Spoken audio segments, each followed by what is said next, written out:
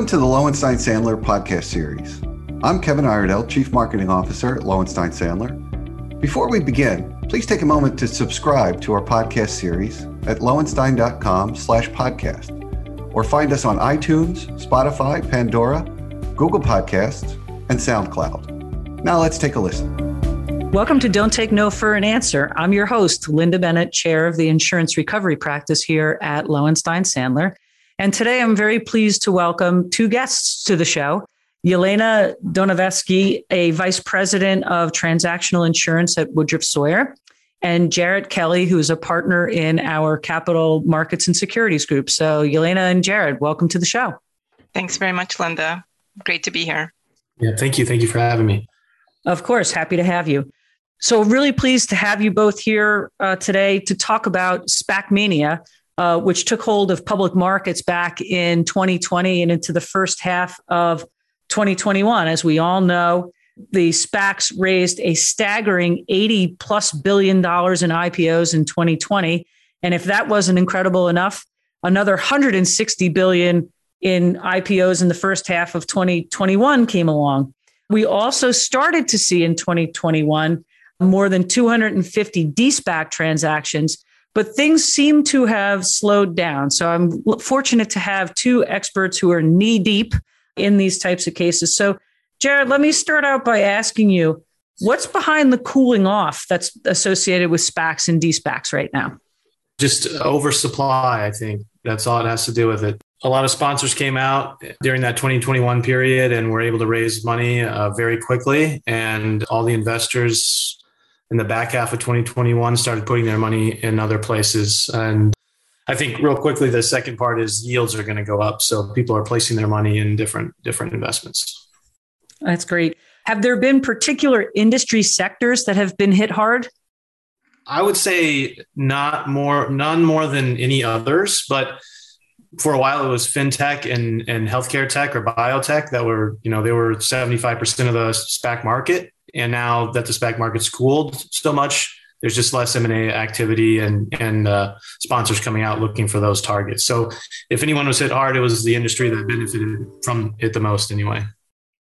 Yelena, what are you seeing in your neck of the woods? Are there particular industries that are hotter or colder right now?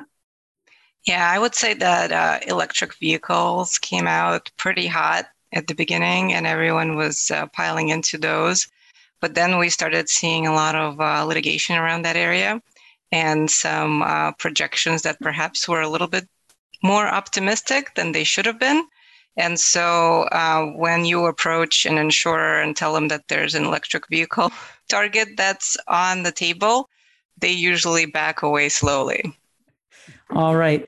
Well, as we know, a de-SPAC transaction has to be completed within a designated time frame, usually 18 to 24 months from the IPO. What's going to become of all of this capital that's been raised that seems to be becoming stale and for which the right M&A targets seem to be elusive? Jared, why don't you give us your insights on that? Well, there's a big maturity wall coming at the end of this year because of, like you mentioned, all those IPOs that went public in 2021. Most SPACs got a 2-year window. Now it's much less. Now it's 1 year to 18 months, but most of them out there are dealing with the 2-year window. And then the ones that came out in the market this year had a 1-year window. So they're all sort of maturing at the same time. They all will not find targets. And so some percentage of that money right now, some bankers are telling me maybe a third of it is going to be just redeemed back to the public shareholders. And sponsors are going to be out a lot of money for their at-risk capital. Is there going to be a liquidation path for any of these SPACs to follow if they don't? Yeah, well, there's a mechanism. Yeah, sure. Yeah, there's a mechanism that if you don't do a deal by X date, the money goes back to the public shareholders plus interest. The interest is usually just treasury yields. And so it's a sort of easy liquidation.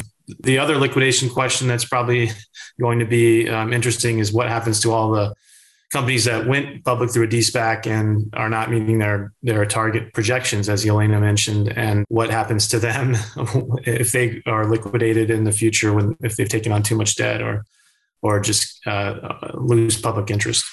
Yelena, are you seeing barriers on new SPAC transactions? Are you seeing insurers taking a different approach? Are there some lessons learned that have developed over the last, 2 years when the mania first started to this cooling off period? How are insurers approaching these risks differently, if at all? Yeah, that's a great question. So I think all of us have been learning sort of as we go, including the insurers, on how to approach and figure out what kind of risks they're getting themselves into. And having seen the activity over the last few months and also seeing the redemptions that are in the market, they're still, I think, holding at 80, 90%, which is unfortunate. They are more hesitant to write those policies. They're definitely more hesitant to write policies for new IPO, new SPACs coming to the market, seeking to IPO, but also hesitant in writing policies for those go forward post-merger companies. They're asking a lot more questions than they used to around conflicts of interest, around disclosure, around compensation, making sure that the parties that are involved, their affiliate transactions or anything related to that. So they're definitely digging deeper and being a lot more picky on the companies that they choose to underwrite. Has the capacity issue been dealt with? Just about a year ago in April 2021, one of the hardest things was finding a carrier who could do the deal, right? Have we seen a change in market conditions there where there's more capacity available if you are able to faithfully and fully answer those questions you just mentioned? So I think it changed in the sense that I wouldn't say there's more capacity available, but there's more capacity available for certain kinds of teams and certain kinds of deals.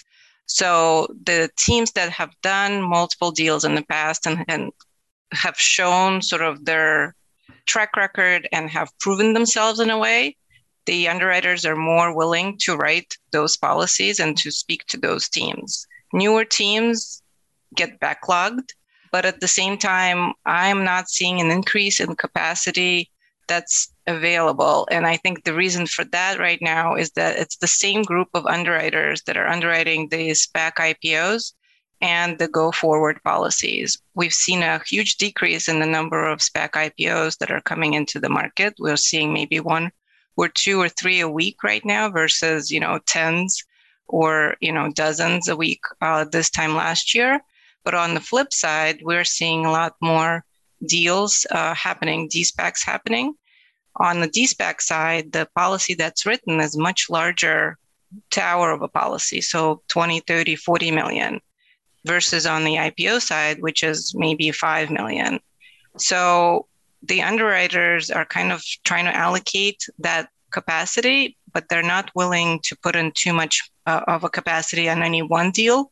So we're still in a situation where fewer deals are happening, but the capacity hasn't improved and it's still a difficult time in the market. Got it. So Jared, how are PIPE investors impacting the de-SPAC market that Yelena was just talking about and target prices in particular?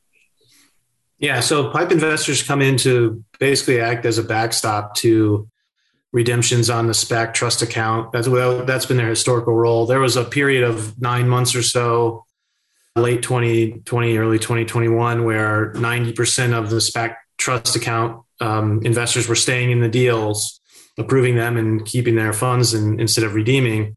But now that's trickled back off to historical levels where 2/3 to 75% of the SPAC trust account redeems their funds. And so the SPAC trust account's left with very little. And so now the PIPE investors have, they can throw their weight around a bit more because their money is more important. But they're playing a huge role right now because a lot of them are backing out. There were huge PIPEs done in connection with very large deals, de-SPAC deals in late 2020, early 2021. Well, actually all of 2020 and first half of 2021, where institutional PIPE investors put up large sums of money. And one thing they're finding out is that they didn't get as liquid a security as they thought they were getting. And so they're pulling back. And that means less financing for de-SPAC transactions, and which really pushes the SPAC vehicle into sort of just a reverse merger shell vehicle where there's not that much cash for businesses on a go-forward basis. So other than the PIPE investors, are there any other factors driving the competitive market conditions that we're seeing right now in terms of finding an acquisition target? Yeah, I think, there's like too much supply, right? There's hundreds of these vehicles out there looking for targets. There's not enough target companies that are public company ready. A lot of times you're trying to fit a square peg in a round hole with these companies, the targets that are, some of them don't have CFOs, some of them don't have the accounting staff, some of them don't have legal, et cetera. And becoming a public company is a giant exercise. It costs a lot of money to remain a public company. So it's just a supply and demand issue, as simple as that. There's too many SPACs out there looking and not enough public company target ready companies. Yeah, I'll jump in there quickly. What I'm seeing is that it's true public company readiness is one of the bigger issues in the market right now. The SPAC teams that we're working with, they are looking everywhere. They're not limited to the US at this point. Many are looking elsewhere for companies that haven't been tapped yet, perhaps in Europe or other regions. That becomes problematic if you go to regions that are not sort of in the safe zone for the insurers. So while that's a possibility and it's a different market and a new deal capacity, if you will, that is something that I would caution SPAC teams to think carefully about because they might run into problems getting coverage. So that's a great point. And I'm going to save for next time because Yelena and Jared have been kind enough to come on back for another episode. As if these market conditions weren't challenging enough, when we pick up next time, we're going to talk about the game changer of the SEC rearing its ugly head into this very volatile market. So thank you, Yelena and Jared, very much for joining us today. And so pleased to have you come on back next time. Absolutely. Thank you, Linda. Thank you for listening to today's episode. Please subscribe to our podcast series at lowenstein.com/podcasts or find us on iTunes, Spotify, Pandora, Google Podcasts, and SoundCloud. Lowenstein Sandler podcast series is presented by Lowenstein Sandler and cannot be copied or rebroadcast without consent. The information provided is intended for a general audience and is not legal advice or a substitute for the advice of counsel. Prior results do not guarantee a similar outcome. The content reflects the personal views and opinions of the participants. No attorney-client relationship is being created by this podcast, and all rights are reserved.